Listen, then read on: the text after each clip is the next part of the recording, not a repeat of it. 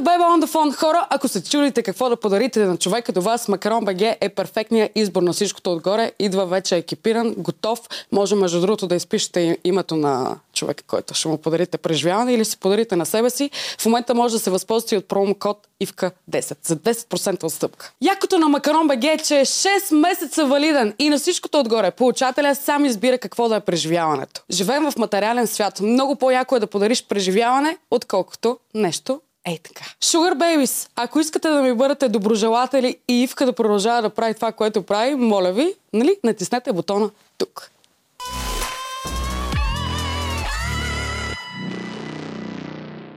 Здравейте, скъпи приятели! Аз съм Ивка Бебе и вие сте с поредния епизод на Ивка Бебе подкаст. Преди да започнем, искам да направя един анонс и той е, че и ако вие си търсите студио, в което да правите подкаст и да изразявате себе си, студио Voice BG е вашето място. Тук има софтбоксове, готин екип с идеи и нямам търпение да представя следващата ми гостника, която между другото е Мис Playmate 2017. Едно изключително красиво девойче от Варна. Гръм в рая, както обичам да казвам. Нора Недкова ми е на гости. Първо, благодаря ти, че приема моята покана. Благодаря ти от Ивка Бейби, Нора Бейби съм аз. Ние сме се тук по партийна линия сме, как се казва. Как си първо? Ами добре, страхотно се чувствам.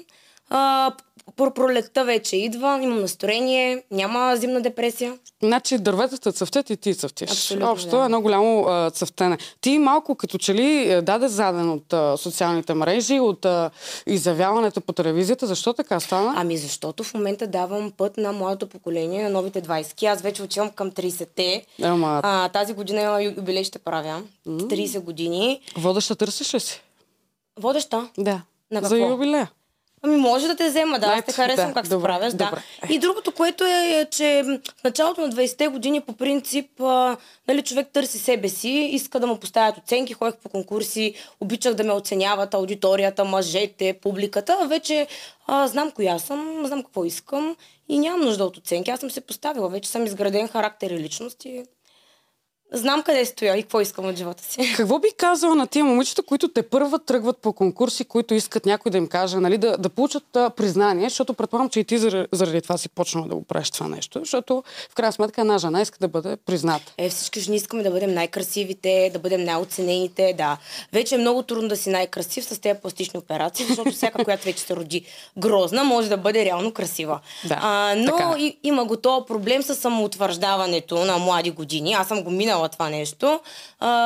Жадна за внимание като цяло никога не съм била, не съм драпала да бъда известна. При мен се случиха нещата, защото съм доста експанзивен човек и доста интересен за аудиторията, но момичетата, които искат те първа да пробият и да бъдат най-забелязвани, най-голчени, като примерно тези да наблюдавам сега Ергена. Брутална. Ами, какво да ти кажа? Аз не го разбирам това нещо, примерно там, защото аз следвам вселенските закони. Има един закон, който яйцеклетката не преследва сперматозоида, а там е точно такова. Нали? Те се избиват буквално за един сперматозоид. Нали? Това не е много присъщо. Но какво бих им пожелала? Бих им пожелала да се минат през този път на тези момичета, които те първа почват да ходят по конкурси, за да могат, като станат вече на 30-40 години, да осъзнаят, че това е една пълна глупост и реално нямаш нужда никой да ти поставя оценка, защото всеки си е индивидуален и всеки си е най-красив за него си. Добре, като се върнеш назад, помниш ли първо причината, поради която започна да ходиш по конкурси? Това ли беше? Аз съм много артистична натура. Аз цял живот с танци съм се занимавала като малка. От 14-15 годишна съм била много балетни формации и съм обикаляла целия свят. Съм била на една сцена с много известни диджеи, като Тиесто, Арми, Иван и така нататък. И много обичам да се изразявам по някакъв начин. Но си спомням, примерно специално за Playmate конкурса, беше точно заради мъж, защото причината реално на всяка една изява, телевизионна или пък да си оперираш гърдите, да си оперираш носа, е винаги да бъдеш по-добра версия за някой мъж. Оттам се почва. И аз така на този етап от живота ми исках да се докажа каква съм и реших случайно да се запиша, то пък взех, че спечелих, но аз си бях и най-хубавата. Нормално да спечеля. Това е скромността за хората, които нямат нищо друго. Да. Кажи ми как Нора Недкова се превърна в икона? Според тебе икона ли си? Защото много хора, аз ти прегледах всички социални мрежи, много хора ти подражават. Много хора искат да бъдат като тебе. Вече много момичета. Аз да ти кажа, примерно миналата година наблюдавах, примерно, аз гледам 2 сезона на Ергена съм го гледала. Да, аз също. Нали, той е хем потрес от една страна, какво се случва в днешно време, защото аз не съм такава жена. Аз съм изобщо, никога не се боря за мъжете, много съм неактивна. И това ми е много страшно, но наблюдавам, че преди бях примерно, когато беше по моето време, защото вече мога да кажа, че са минали 5 години, така съм спечелила. Преди 100 години е било. Ами то вече ги няма и тези конкурси. Знаеш, че вече не е актуално. Да. Вече поприключиха. Вече всичко е в интернет. Наживо няма нищо. Реално тогава нямаше такава като мене. В смисъл гръм.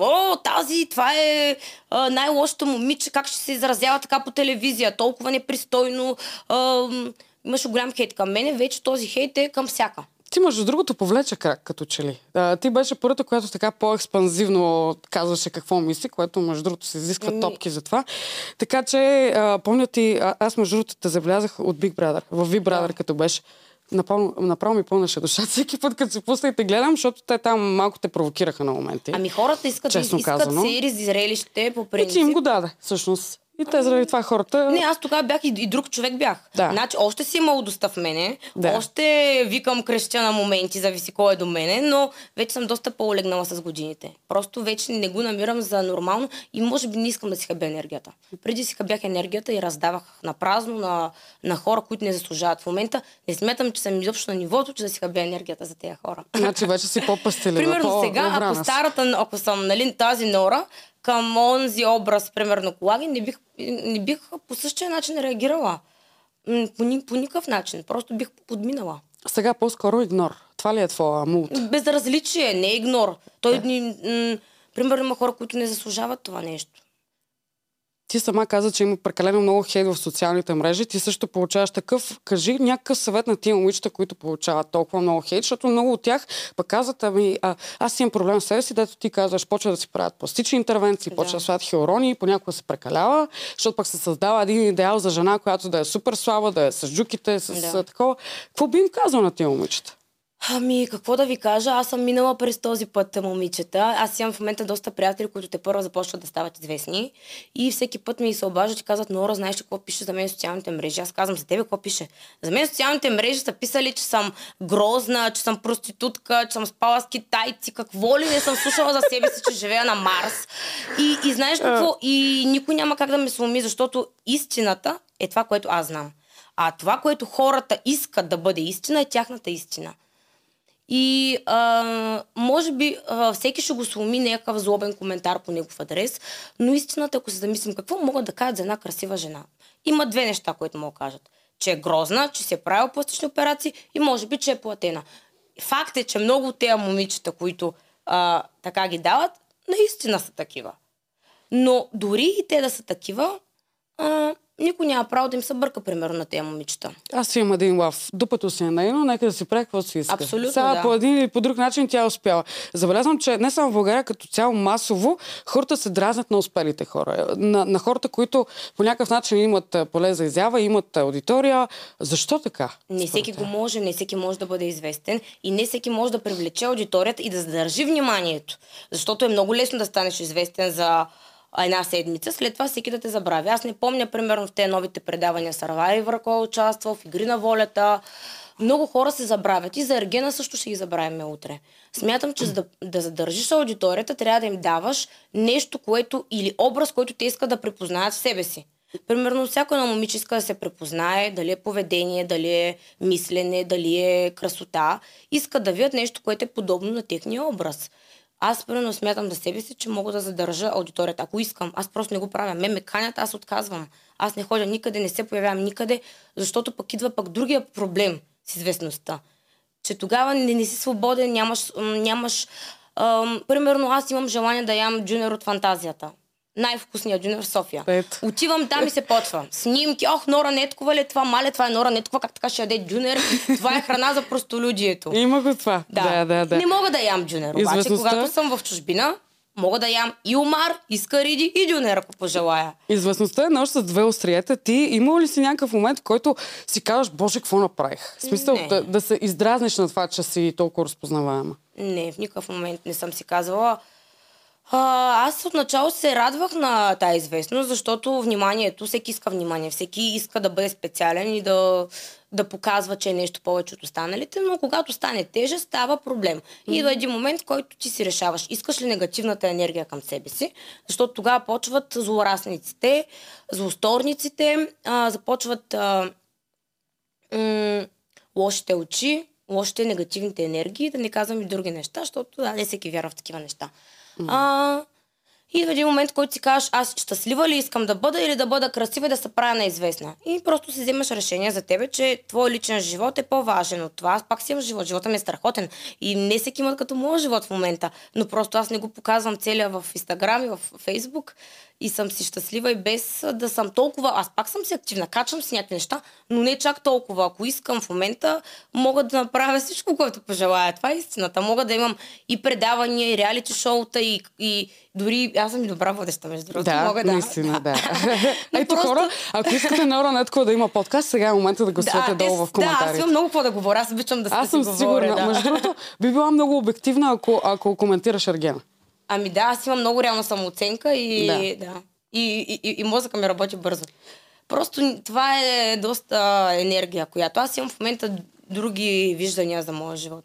Приоритизирала си съвсем различни неща. Заговорихме за реалитета. Кажи ми сега, от сегашна гледна точка, би ли влязла в реалити, подобно на Big Brother, подобно на Игри на волята, Survivor или такава някаква изолация, която? Да, разбира се, че бих влязла. В Big Brother винаги бих влязла поради две причини. В момента, значи, има два периода, в които влизаш в Big Brother. Или в началото, когато стартираш, или в края на кариерата ти да си спомнят за теб. Обаче има и трета причина за пари. Аз за пари веднага бих влязла в Big Brother. Добре, поне си искрена. Кажи ми с кои 3 български популярни личности би искала да влезеш в къщата на Big Brother? Нямам никаква идея. Искам да с мъже. Аз не се разбирам с жени, като ти кажа честно. Повече се разбирам. Аз съм мъжко момиче и се разбирам с мъжете много добре. Предпочитам, ако може, искам да има момата за мен да е. Тоест много мъжко внимание, много мъже. Ти с 20 човека. Да. Искам да ти кажа, че ти ще гониш сигурно по 4 човека на епизод. Проблема е, че аз никой няма харесам. Аз съм много трудно. Никой няма. Всички ще са ми, какъв е то, бе? Той е под нивото ми. Или пък какъв то фитнес инструктора, съм много сложна за такива. А истината е, че мъж, който аз харесам, не би влязъл в такова предаване. Тъй, че... И това е другата страна на монета. Това е добре, няма ли някоя бе популярна личност, която да ти е интересно да видиш как протича един нейн ден? В момента не мога да се сетя за никой. Не знам с кой би ми било интересно. Наистина. Който влезе. Не мога да ти отговоря. Много хора не те харесват, обаче според тебе защо е така? Защото съм откровена и съм изключително искрен и прям човек. Аз за това и мога да кажа, че приятелки аз нямам вече с годините. Може би имам една-две останали. Който пак си е бонус. Защото една-две... Аз реално цял живот съм не само красива отвънка, но и отвътре. И съм много, наистина много справедлив и много честен човек. Ако видя някаква несправедливост, ако виждам лошо отношение към някой, ако виждам лошо отношение към себе си, искам това да се поправи. Не мога да търпя фалшиви хора, просто съм алергична. Ти коя зодия си? Везни. Ето. Да. И аз съм Везни. Така ли? Най-хубавата зодия. Ти на коя дата си? На 19 октомври. Ти аз съм 28 септември. Ето. Имам страшна алергия към фалшивите хора и истината е, че аз съм помагала на много хора, на много животни помагам на всички хора, но не получавам от другата страна това, което трябва да получа. Моите приятелки, пример с годините, ги омъжих всичките. Аз имам много обожатели съм около себе си. Всеки, който не искам, го подарявах. Омъжени ги, деца им се родиха, нито една не ме покани. Ти какво, завърташ, се сваляш ги и казваш ето? Не ги завъртам, те идват при мене. Значи ти ги забъркваш омлета и те го да изпичат. Харесвам, защото аз винаги търся нещо по-добро. Си мисля, че все нещо по-добро ще ми се появи в живота. Казвам, това става, но не е достатъчно. Искам точния човек за мен. Да. И винаги подарявам, мъжа ги всичките. Нито една не ме покани, нито на децата им, като им се родиха, нито на сватбата. Но аз се утешавам, като казвам, че стоката в магазинчето за 1 лев бързо се изкупува. Има и друг бонус от това, че по принцип, като отидеш на сватба, трябва да дадеш много пари за подарък, така че ето, спастила се ни 2000 лева. Според теб обаче, защо хората мразят? Как така един човек се изкривява до такава степен, че да започне да изпита, то не е неприязан, то е омраза? Ами, завистта. Аз имаше един период, няма да забравя, след черешката на торта, които не исках да излизам от нас. Имаше такъв период за една седмица, може би, където беше ме срамно до магазина. И смятах, че аз съм виновна за нещо, което съм направила лошо по телевизията. Аз не съм виновна за нищо, за което съм виновна, че съм себе си и че поставям хората на място, аз не съм виновна. Но имаше период, в който отварях Фейсбук и Фейсбук тогава само се ползваше, отварям Фейсбук и навсякъде е моята снимка, навсякъде е моето име и аз наистина си мислех, че съм най-мразеният човек в България. Нали, аз малко преекспонирах ситуацията. Да. Защото вече усещам го още хейта. Значи до ден днешен аз не обичам да отидам в нощни барове, такива пиано бар ходя, такава музика американска си слушам, където като вляза всички не се обръщат и тая Нора Недкова. Чувам го постоянно за себе си, но вече просто не може нищо да ме бутне. Аз вече наистина съм минала този период и знам коя съм. И знам, че тези хора нямат живота, който водя аз. Нали, аз не се смятам за някаква, кой знае какъв човек, но смятам, че имам много голям житейски опит и много неща съм преживяла, много трудни моменти съм преживяла и съм много борбена и сама съм се оправила с тях. Никога няма някой да ми помага до мене. Блъскам сама живота от 18 годишна. Колко време ти отне да стигнеш от човека, който го е срам да излезе до магазина, до това, което си в момента? Много малко време. Нали? Всеки има периоди на депресия, които се е затварял в тях, поради някаква случка. Нали? Лошо събитие, дали мъже, дали там хората. Но просто трябва да като се събереш и ти знаеш кой си. Ти знаеш колко прекрасен човек си, знаеш какво правиш, а аз знам колко съм добра. Никой не може някой да ми каже колко си грозна и колко не си грозна. Аз съм много красива, аз съм изключително добра, много интелигентен човек, колкото хората мислят, че не е така. Mm-hmm. Едно е какво покажеш по телевизията, друго е какъв си в действителност в живота. Едното е шоу-бизнес, другото е живот. И това е много голяма разлика. Ти се умяваш ли да разграничиш образа, който създаваш за пред телевизията и образа, който си вкъщи? Всеки човек, който се запознае с мене, ми казва: Боже, аз нямах такова мнение за тебе. Нали, има случаи, които примерно отивам в компания. Нора ли ще идва сега? В тая съм гледал по телевизията. Не искам изобщо да ми сяда на маста. Отивам и след това те просто искат да бъдат част от тяхната компания. Искат да бъда с тях, защото реално усещат моята енергия. Мислиш ли, че повечето популярни лица, не само в България, ами като цяло, създават грешна представа за себе си нарочно? Не, те не създават грешна представа за себе си. Предаванията създават грешна представа за хората. И те това целят. Ти с извинение си даваш дупето под наем на едно предаване за пари. Това е като проституцията. Даваш си дупето под наем, за да можеш да отидеш в еди кое си предаване, да станеш известен, но те печелят повече от теб. Ти печелиш известността, но те печелят петно, което е, ако не успееш да го изтриеш, остава за цял живот. Сега, дали те интересува това петно, какво мислят, при мен не ме интересува. Аз не виждам моят живот в България. Аз в България приключих. Взела, дала съм. Това беше. Питопатан. Няма повече. Какво? Аз тук нямам желание нито децата ми да растат тая държава, нито мъжете, които общувам. Аз българин 5 години не съм била. Стига, бе. Не, аз нямам желание да бъда повече с българи. Нали, трябва да е някой, който наистина има много различно мнение, който съвсем различна среда, за да може да ме привлече като жена и да нали, съвсем... Тук опоручават се нещата. Наистина, просто сме балканска, малка държава, хубава държава с гадни и лоши хора. И мислиш ли, че българския мъж е извадка на байгани? По-голямата степен, да. Защо? Защо така? Какво да ти кажа? Просто тук в България се гледа едно нещо. Колата трябва да е най-скъпата. От 200 000 нагоре. Апартамента, ти живееш в някаква мизерия в студентски град, но колата ти е последен модел. Защо? За да можеш да сваляш мацки с тази кола. Какво? Ти колата ли ще дадеш на тая жена, като се ожениш за нея, или дома? Аз предпочитам мъжа да е стабилен. Ако трябва да събира, да няма дори кола, но да има място, на където да живеем и да градим. Разбира се. Тук много са сбъркани представите за нещата. Нали, не искам изобщо да говоря, да обиждам момчетата с статуси или пък там тип... Батки. Да. Не искам да обиждам, то всеки си има някакъв стил. Сигурно и някой не харесва и моят стил. Ще кажа тая като фолка джика. Всеки си има стил, но просто тези хора, нито те ще ме харесат, нито аз ще ги харесам. Ние дори нямаме допирна точка с тези хора. Аз нямам какво да си кажа и той няма какво да ми каже този човек. Имаш ли приятели от България, които са си тук, да си живеят тук. Как да нямам приятели? Разбира се, че имам. Аз викам, ти тотално си приключила. Не, аз имам апартамент, прекарвам си време тук, но просто гледам през по-голямата част от времето да не се задържам. Като кацна на летище София и депресията ме избива. Единственото, което мога да направя, се пребера вкъщи да си пръчам да ям. Това е. Депресията ме удра. Българския въздух ти действа по този начин. Ужасна енергия. Много лоша енергия в България. Аз пък искам да ти кажа, че напоследък все повече забелязвам, че хората всъщност в България са усмихнати. Не е чак толкова зле положението. Има места... Те са усмихнати, защото те не знаят къде се намират. Те си мислят, че тук е много добре. Значи те стоят по цял ден, гледат телевизионните предавания, гледат реалити шоутата, четат фрази във Фейсбук, Инстаграм и знаят, че всичко и мислят, че всичко знаят, а те не знаят. Аз мятам, че знам много повече от много хора, защото аз съм обиколила почти целия свят. Била съм в най-скъпите ресторанти в света, опитала съм всяка вид храна, запознала съм с всякакви народности и култури и си инвестирам парите за преживявания. Дори дрехите не са ми толкова важни, колкото преживяванията и опита ми. Добре, мислиш ли, че българина се озлоби малко или много заради това, че няма пари?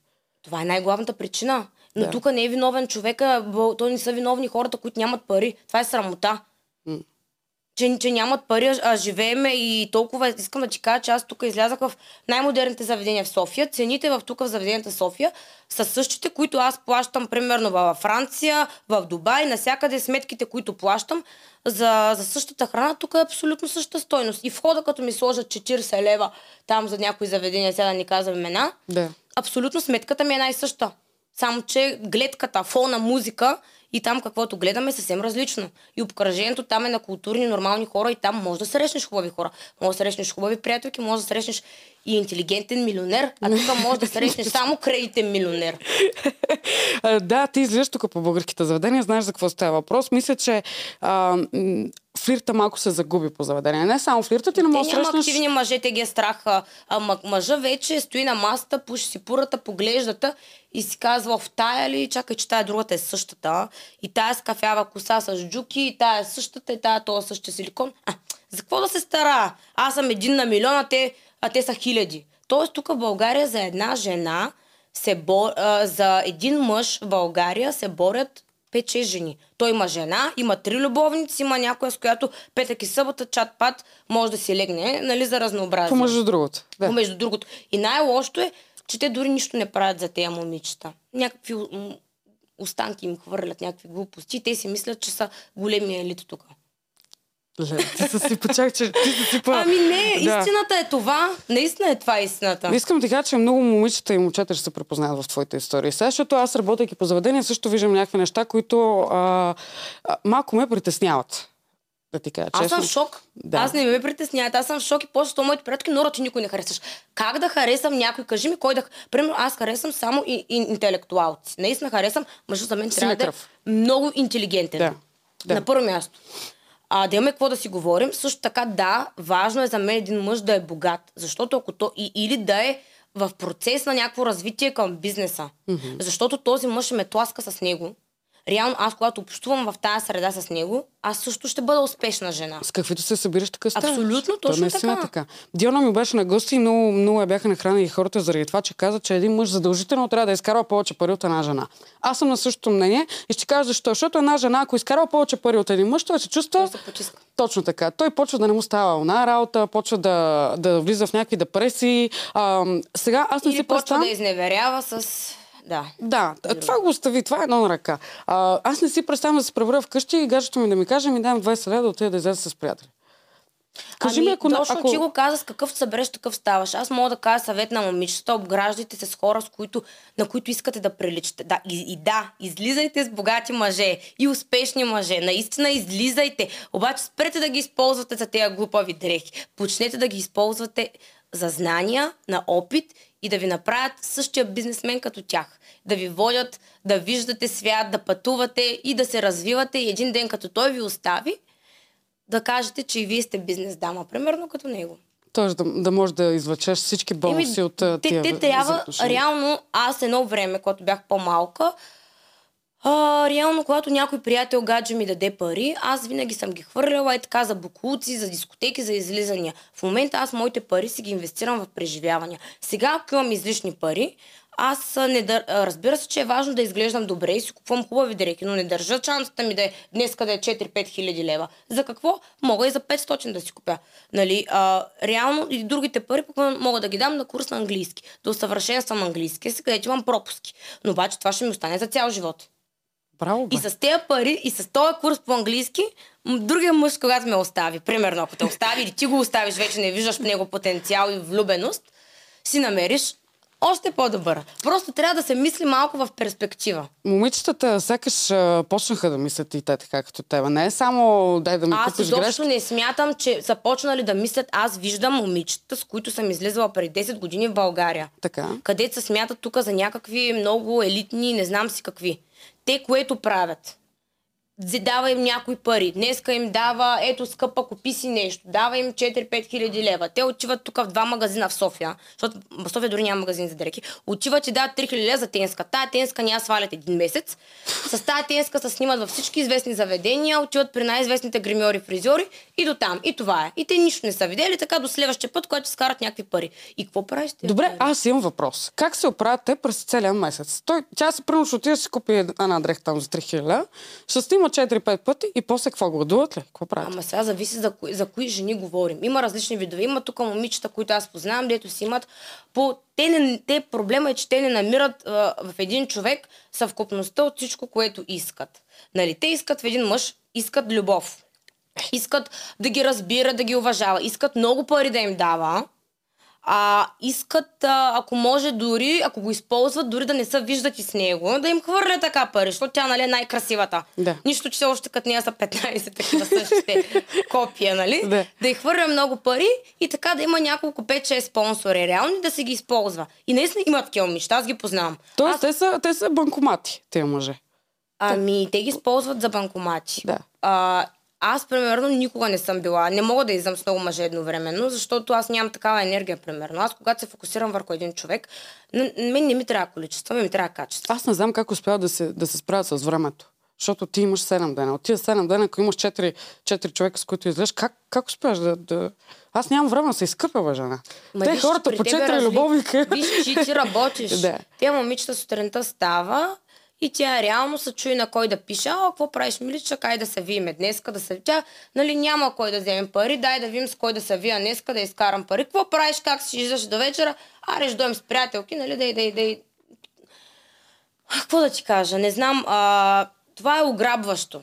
Защото фокусираш енергия, даваш енергия на толкова много мъже, раздаваш тая енергия и накрая си изпит. Няма нужда да си даваш толкова много енергия. Правилният човек, според мен, ще те намери. Нали, ако си събереш цялата енергия и я фокусираш върху него, истината е, че нали, те може би сега, когато ме слушат някакво момичета, ще кажат, че какво си по-различна от мен. Нали? Защото реално аз на външен вид наистина приличам на тях. Нищо, така, че нямам силикони, операции и така нататък.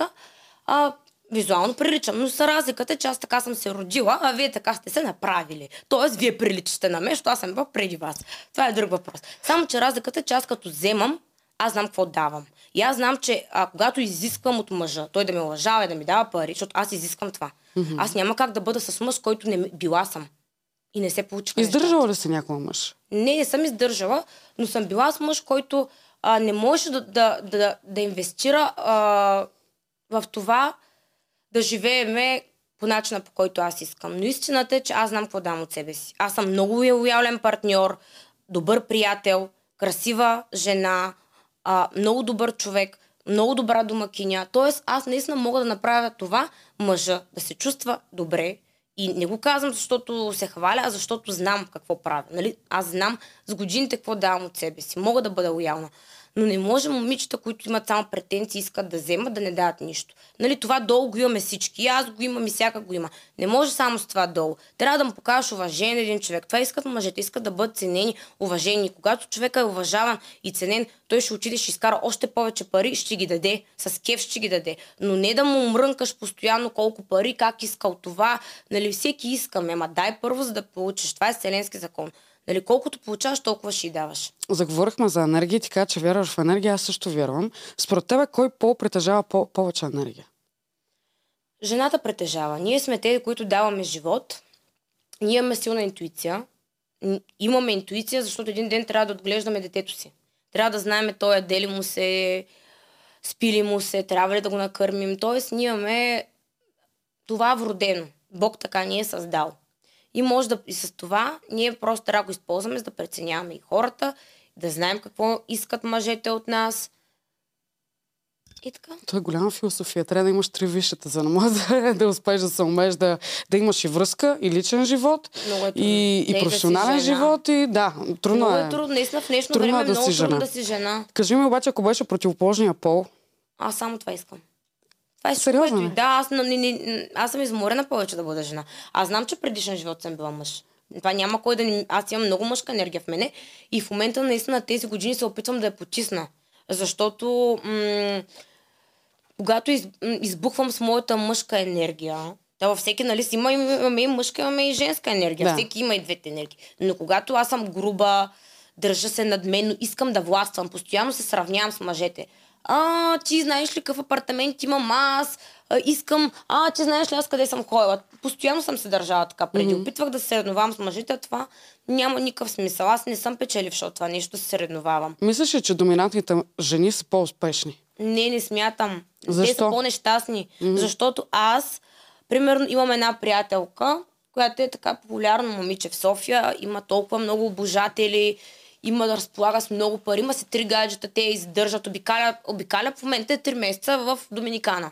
Нали? Така, това момиче, единственият проблем на живота е кой ще свали куфара от входната врата до долу. Здравей, моля те да ми свалиш куфара, не мога да го направя. Моля те, помогни ми. И този мъж наистина всички, 3 мъж има. Аз ако се обая кажа, няма кой да дойде. Знаеш, защото те знаят, че аз мога да се справя. Аз мъкна, турби, нося, ходя, живота се бъхтя сама. Цял живот сама. Сама. И толкова вече свиква човек по едно време да е сам, че когато някой иска да дойде да помогне, ти ли ще ми кажеш, аз мога по-добре от тебе. Разбираш ли? И това наистина не е правилно. Не е правилно да си такава. Сякаш, когато свикнеш да си сам прекалено дълго време, в един момент, когато дори да се появи някой готин човек и ти казваш, не, аз съм свикнала да се оправям сама. Как се оправиш с това нещо? Как свикваш, когато някой адекватен човек се появи в живота и да кажеш, всъщност, що да не ми помогне? Какъв е проблем? Да, аз в момента наистина се опитвам да бъда жена. Даваш всичко от себе си. В този живот, аз наистина знам, че съм се родила жена, за да се науча да бъда жена. Защото аз знам как да бъда мъж, но жена не знам как да бъда. И сега, може би, последната година и половина, давам всичко от себе си да бъда жена и да ти кажа, харесва ми. По-хубаво е, нали? По-хубаво е, да. Дори с целта да си мисля, че съм малко по-глупава, нека да съм по-глупава, нека да съм в очите по-глупава, а всъщност съм много по-умна. Искам да ти кажа, че най-хубавото нещо на този свят е да те подценяват.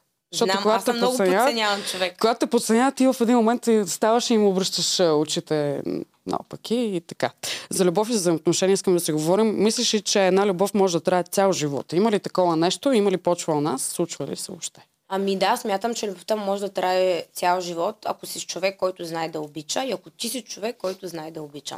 И ако наистина бъдеш лоялен, бъдеш приемащ и не бъдеш само изискваш. Защото, нали, както говорихме, момичетата в днешно време изискват, но и мъжа много изисква в днешно време. Той има претенции, защото мъжете вече забелязвам тук в България, те почнаха, искат жената да бъде и успешна, искат и да изкарва и много пари сама. Ако може той, нали, нищо да не направи за нея, но тя да е много успешна и много красива. Нали, т.е. аз като се събудя и така да бъда, нали, да съм много готина. Искат готов продукт. Най-хубавите дрехи, нали, но той не иска да прави за мен. И това е разминаването, нали.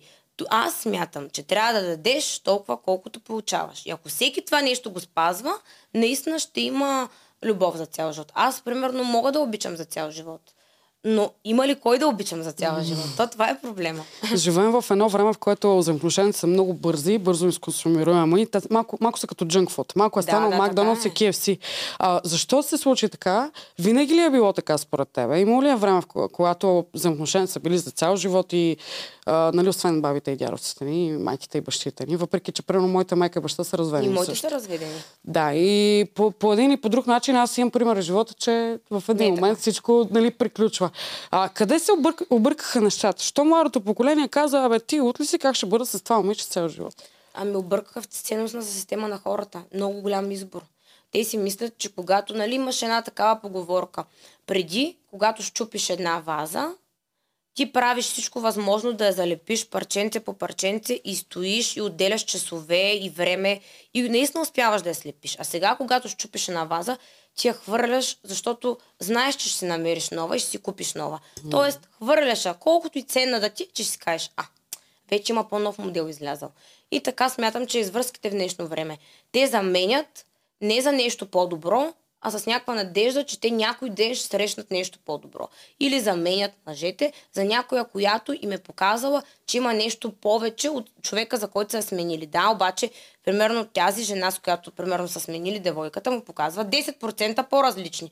И той, нали, отива в тая връзка и с течение на времето вижда, че тази жена има само 10%, миналата жена има 90%. По някакъв път хората така губят важни и стойностни партньори, заради това, че не са изчакали примерно нещо. Знаеш какво забелязвам? Масово е това. Точно, че има чувство, че се прецакват и в това да намерят нещо по-добро, те губят нещо качествено. Да, така е. И после съжаляват. Съжаляват, разбира се. Но ти вече си на друг етап и връщане няма. Да, и става разминаването. Не знам дали ти си фенка на това постоянно разделяне, събиране, понеже аз имам много хора около мене, които постоянно са в някакви караници, в някакви токсични. Неща не. Как въобще се умяват? Те, деца вика, за 2 месеца са имали една седмица, която не са скарали. Да. Как се умяват тия хора според тебе да запазят взаимоотношенията? Виж, в една връзка най-важна е комуникацията. Аз това разбрах. Примерно, аз с човека, в който съм в момента, също имаме караници. И няма връзка, която да няма скандали, да няма караници. Обаче, истината е, че разковничето е комуникацията. Просто трябва за мене едно време хората пръвно са се събирали така семейно и са сядали и се казвали, хайде днес деца, родители там, скъпи всички да обсъдим нашите проблеми, какво сте правили и да обсъждат и да говорят. А в момента няма никаква комуникация. Всеки крещи, ти не направи това, не ти си такъв, не ти си такава. Мисля, те хвърлят обвинения върху другия, аз хвърлям към теб, ти хвърляш към мене, никой не слуша другия какво иска. Тоест, ако няма толерантност, нали, към чувствата на другия, просто няма как. Аз все още вярвам, че има любов за цял живот, но това е при много зрелите хора. В смисъл, които наистина са зрели, но не смятам, че при младите хора може да има такава любов. Добре, доколко често можем да ограничим караниците и скандалите според тебе? Колко често е здравословно да имаме скандали в нашите взаимоотношения? Скандалите си трябва да имат така, те подклаждат огъня, трябва да има нещо интересно, има жегване. Това е така. Но когато живееш само скандали, се измаряш, любовта умира. Това е проблем. Аз съм моят мъж, партньор, с който съм била. Сме живели всеки ден, се карахме, всеки ден скандали. И един момент просто ти вече нямаш желание да бъдеш този човек. Тоест, колкото и да обичаш един човек, виждаш, че няма да се разберете за напред. И ти не можеш да представиш живота си така. Това е, че хората не говорят. Когато не седнат да обсъдят нещата, те се и размиват с времето. Да. Мит ли са според теб обаче моногамните взаимоотношения? В момента. В момента, да. Защо? Много е трудно. Аз наистина мога да кажа, че почти не познавам такива хора. Аз също. Наистина не познавам. Аз също и наскоро четах едно проучване, че 8% от бозайниците всъщност са моногамни. Да. Което е малко плашещо, защото пък хората, ние като бозайници, пак казвам, ние винаги търсим уж нещо по-добро и в крайна сметка накрая сме прецакани. Не, всичко идва от избора. Прекалено много избор има. В днешно време има много избор и много лесно достъпно. Това е проблема. Истината е, че не мъжете са виновни. За мен жените сме виновни и тези жени, дето са много евтини. Наистина са много евтини и проблема идва от тяхното отчаяние. Те са супер отчаяни, че ще останат сами. Защото, нали, за мъжа, примерно 40-50 са много хубава възраст. И той наистина в разцвета си има много хубави мъже. И те тогава почват да стават и успешни около тази възраст. И те са привлекателни за много момичета и на 20, и на 30, и на 40. Но при една жена горе-долу около 40 години вече така не се е ориентирала и не е създала семейство, тя почва да се плаши. И тук вече всяка възрастова диапазон почваме да се бориме за едни мъже и ние ги разглезваме. Защото лесно се предлагаме. Аз нали тук не говоря за себе си, но нали също съм жена. Лесно се предлагаме, за нищо го правиме. Така за малко, много си красива днес, ще направя това и за теб. За една лъжа, за една манипулация, за една самота. Тоест ти си раздаваш сърцето, душата, за да не си сама, да имаш евентуално надеждата, че някой ден с този човек ще бъдете заедно. Това е пълна глупост.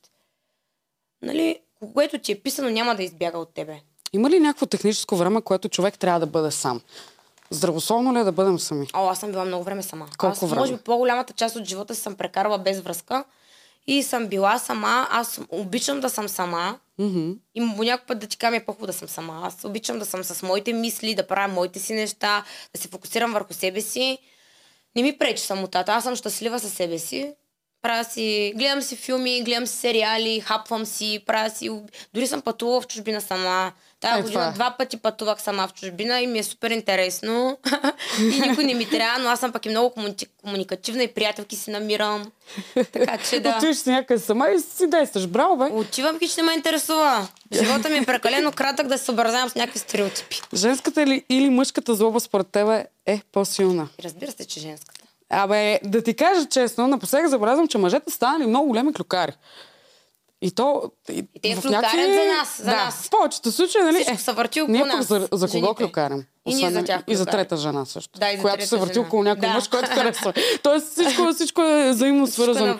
Да, жените към кого злобаем повече? Към жените или към мъжете? Жените към жените. Аз в моя живот съм се сблъскала с такива схеми. Турски сериал е моя живот. Аз като имам някой партньор до себе си, 4 жени се опитват как да ми правят номера, да ми го вземат. И не знам какво да ти кажа. То направо искам да кажа, или да го махнат от мене. Mortal Kombat. Но тук, ако той подаде, значи той не е моят мъж. Това го има. Тоест, това е наистина много голямо изпитание за него. Тоест, ако аз съм във връзка и една жена дойде да сваля един мъж, то при мен или идват да свалят мъжа, или другата тактика. Ти знаеш ли Нора какво прави? Ти знаеш ли Нора дали ти изневерява? Почват веднага, т.е. да пробиват през мен. И ако мъжът е слаб, той наистина се подава, пробива и си тръгва. Ако той те обича и е силен и сте изградили връзка, той няма пробиване. Т.е. тук са виновни и гадните клюкарки, и гадните манипулаторки, и гадните лъжкини, и гадните завистливки. Но и виновен и мъжа, който е склонен, примерно, да вярва на тези неща, също е склонен. Да ти кажа честно, при една изневера, според мен винаги са виновни и двамата. Защото ти, нали, от една страна ти не си дала нещо, за да може той отиде ти изневери, да. От друга страна той пък явно си гледа, нали, защото пак ти не си му дала нещо. Ти би ли простила изневяра? Не. Ясно. Не е вярно, да. Бих простила изневяра. Би? Да, бих простила изневяра. Защо би простила? Бих простила изневяра, ако е моментно случване. Тук не говорим за любов.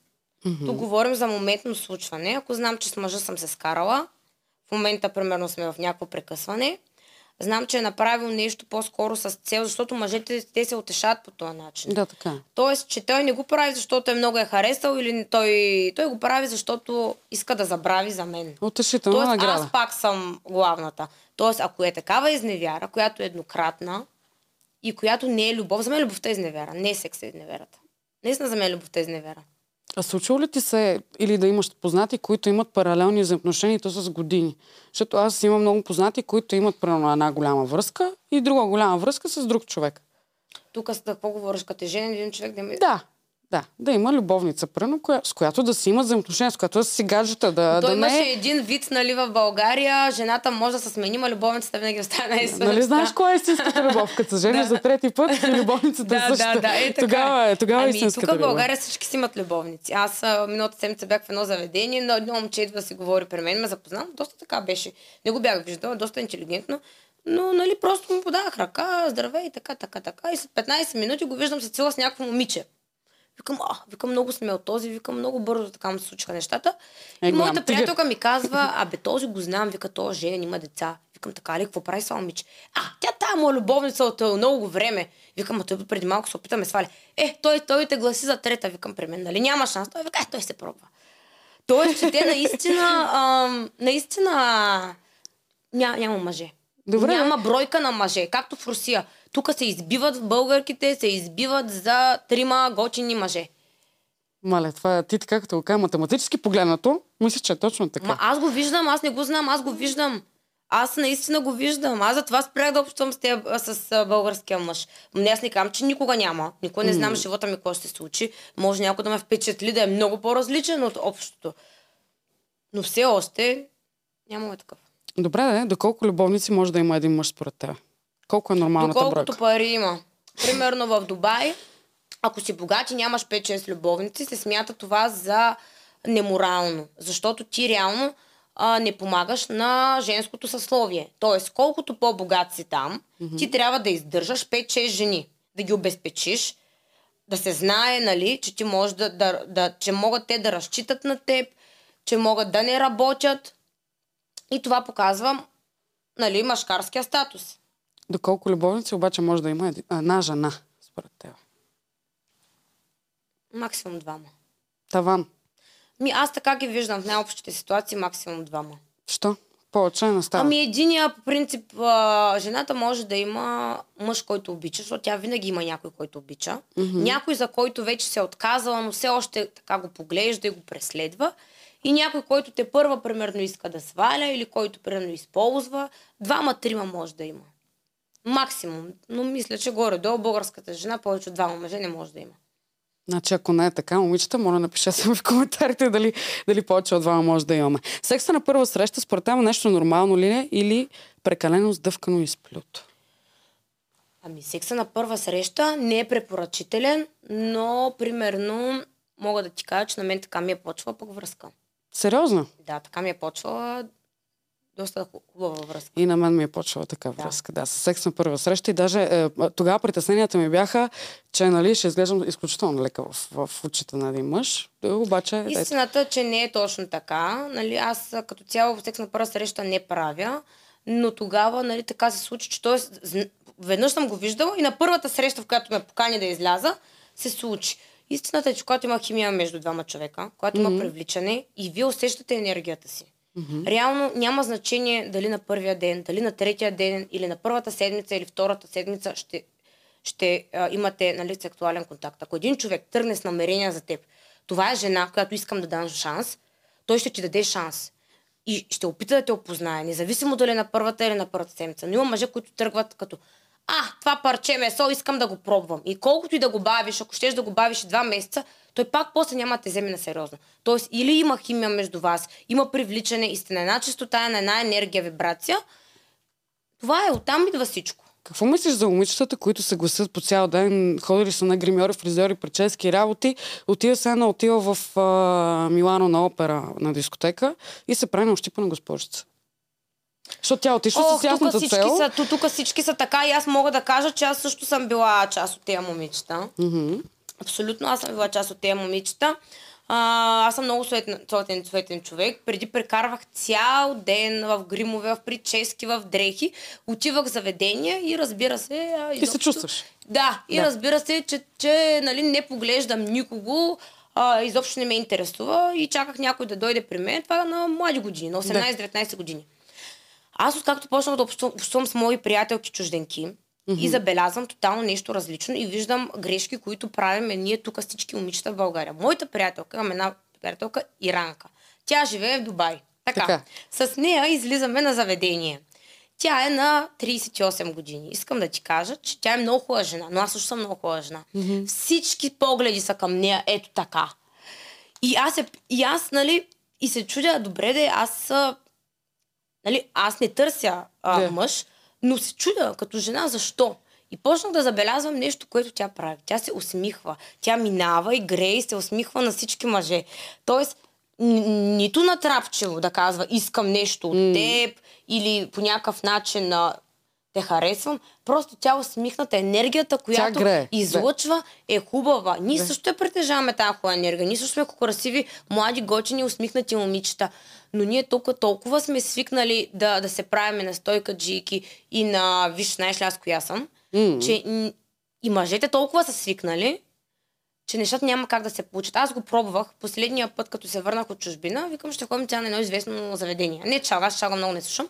Един известен бар, където беше пълно с мъже. И викам, искам да се направя теще само експеримент. Така. Да отида и да грейна. Искам просто да грейна, да поглеждам всички мъже. Но истината е, че аз ако почна да гледам така, те ще кажат, маля, Нора Недкова ме гледа, нали? Те са шокирани. И започна да ги гледам и те бяха изплашени. И се чудих, добре, защо в чужбина, примерно, като се усмихнеш на някой, той идва сам или пък здравей, как си, здравей, заповядай, нали, откъде си, от коя държава си, как си. Тук сега някой. Да, пък какво иска ли пък? Брат, виж, офта ми е вързна в кърпа, човек, офта ми се предлага. Връж ли, това е разликата. И тя не разбира, примерно, тя ми казва: Нора, ти си много красива жена, примерно моята приятелка, много красива, но защо винаги е така си, винаги зацупена, винаги и такова, само като сме двете, почваш да се усмихваш, трябва да пиеш, да се радваш. И аз си обяснявам, в моята държава е така, в моята държава всички гледат злобно, там всеки те наблюдава, страх ме, нали, че ако погледна някой, той ще си помисли нещо повече. Викам, ние сме такава страна. Те влизат в заведението, все едно са нападжи и те гледат все едно да имаш неплатени данъци. Винаги съм се чудила, влиза някоя много натокана мацка. И, нали, както ти казваш, топ, гръм в рая. И седи и те гледа през миглите. Такава. Все едно всеки момент ще те убие. Тя е готова да те убие за 2 лева. Не мога да разбера защо те шкареят ли, правят ли се на лоши, пък те всъщност са много емоционални същества. Да, и истината е, че точно заради това и по-нормалните момичета имат повече ухажори от по-направените момичета. Защото нормалните момичета, примерно, те залагат да са по-усмихнати, по-мили. Да. И наистина мъжете предпочитат да отидат при тях. Какви жени мислиш, че харесват мъжете? По-невинни или по-големи кучки? Много зависи от възрастта и от зрелостта на един мъж. Добре, да кажем, че на 35 години Петю се казва, в Мегами е. Какво ще хареса повече? Някоя натокана кучка? Мене ще хареса. Аз бях в Мегами, бях миналата седмица. Аз това единствената чал, където ходя. Миналата седмица влязах там и, нали, сядам си на сепарето, дойдоха 4 момчета да говорят с мене. И аз просто първото нещо, което питам, защото се интересувам, значи аз харесвам зрели мъже. Аз не крия, че за мен е минимум мъжът трябва да е 10 години по-голям от мене. Нали, аз реално гледам мъже над 40 години. И това е нормално за мене. Защото той има много голям опит, който и аз имам, т.е. нещата, които аз съм видяла, по-скоро ги преоткривам в него. И идва едно момче и какво ще пиеш? Викам, не, благодаря, имам си, нали, всичко е наред. Викам, на колко си години? 25. И аз викам, аз съм ти кака. Какво значение има, като си ми кака? И викам, не знам, просто ти казвам. Много готина мацка си, да ходим на вечера нещо. Аз му казвам, виж, не те познавам, нали? Аз в принцип не познавам, че не излизам, няма как да стане. Аре, не ми се прави тук сега интересна, казвай какво ще пиеш, нали? Както и да е, бърнах му гръб. Идва следващия, бабаичин. Така. И го питам, те не изглеждат първо на 25 на тия момчета. Идва следващия бабаичин. Норче, какво става? Викам, познаваме се. Виждали сме се как да не се познаваме? Ела тук на нашо се паре, нали? Той значи пълно с... виж ме, коя съм, нали? Пълно. Много те харесвам, слушай, кога ще организираме някакво парти, нещо направим, разбираш ли? Да. И кажи ми, какво да правя с тези хора? Какво да правя? Аз не виждам, нали, какво така че 35 годишните, 30 годишните, не казвам всички.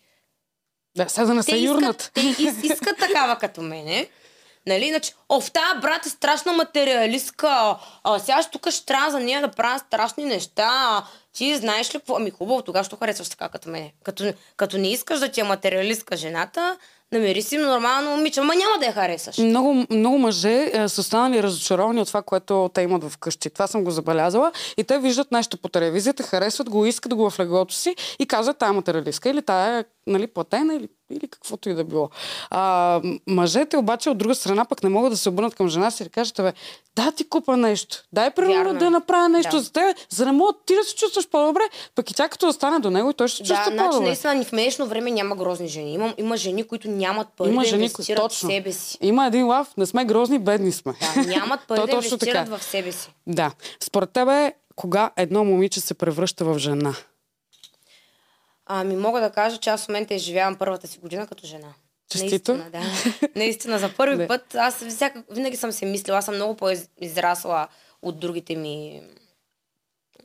И в училище са ученици, връстници, са студенти. Доста от малка започнах да излизам на срещи, да обикалям, да пътувам, да виждам различни неща, които другите момичета... Нали, още първо със семейството ми, нали, други момичета не са виждали. И доста събития са ми се случили в живота, които са ме накарали да порасна по-бързо. Но на 25 си мислех, че съм много голяма жена, докато сега почти съм на 30 и знам, че първа започвам да ставам жена. Има ли някаква възраст, след която се случват? За всеки е много индивидуално. Но аз смятам, че наистина около 30 години за първи път започваш наистина да гледаш, да знаеш, че просто много неща не знаеш, че имаш още какво да учиш. Аз знам, че в момента съм по средата на пътя си. Не се смятам за успешен човек. Първа искам да ставам успешна жена. Но смятам, че съм много силна жена, която много неща е преборила и не е паднала духом и няма да се предам никога. Ей, това е. На кое място е секса в една връзка според теб? На кое място трябва да... Второ, трето. А кое е на първо тогава? Уважението за мен на първо място, защото секса е хубаво нещо, което е удоволствие, но ако не се уважавате и ако няма уважение, той ще прави секс с тебе, че няма правиш с него. А каква е разликата между секса и любовта? Огромна е разликата. Кое е по-хубаво? Любовта е по-хубава. Да. Защото секса може да го направиш сама, обаче любовта не можеш. Може да дадеш любовта към себе си, но друго човешко същество да те обича и да знаеш, че си божествен. Правиш ли секс на музика? Сега не помня музика, или някаква и на музика. Чак се сте представих. Понякога и на музика, ама не си пускам специална песен, за да правим сега нещо. Не. Искаш ли да ти призная нещо? Никога не съм го казал. Правила съм секс на бяла роза. На бяла роза? Беше много, много неприятно. Ти си голяма традиционалистка. Аз съм патриот. Да, патриот. Да. Добре, задавам 3 въпроса на всеки един мой гост. Ще ги задам и на тебе. С коя известна личност никога не би седнала на една маса? Българска ли? Не, задължително. Може и да не е българска. И със всеки със седна, за да му гледам сира. С коя известна личност би създала семейство? Мъж или жена? Може и двете. Много са мъжете, с които биха създала семейство. Много са. Дай първия, който ти дойде в съзнанието. Първия ми дойдете и тук Лиам Нилсън ми е един от пробивите актьори. Не знам защо ме не на външен вид, не е мой тип. Да, много е сладък. Но ми е любими актьор. Да. С коя известна личност би правила секс? Дженифър Лопес. Вие се приличате малко между другото. Как? Аз съм българската Джейло. Да. Близ въпрос трябва да отговориш много бързо.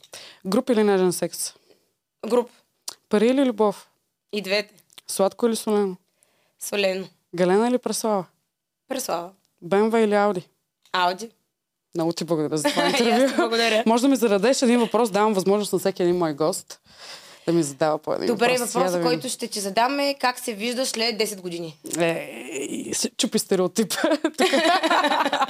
След 10 години се надявам се да съм си купила апартамент вече, да имам собствено предаване по телевизията. Так му си го изплатила. Нали? Ако се изплащаш с 10 години, тук сега хората ще ни оплюят по 30 години и си изплащат апартаментите. Искам собствено предаване по телевизията и да съм обиколила много места. Да. Много искам да пътувам и винаги това, което казваш ти, мисля, че се обогатявам, като виждам различни култури, като се запознавам с различни хора и ми се ходи много в Тайланд.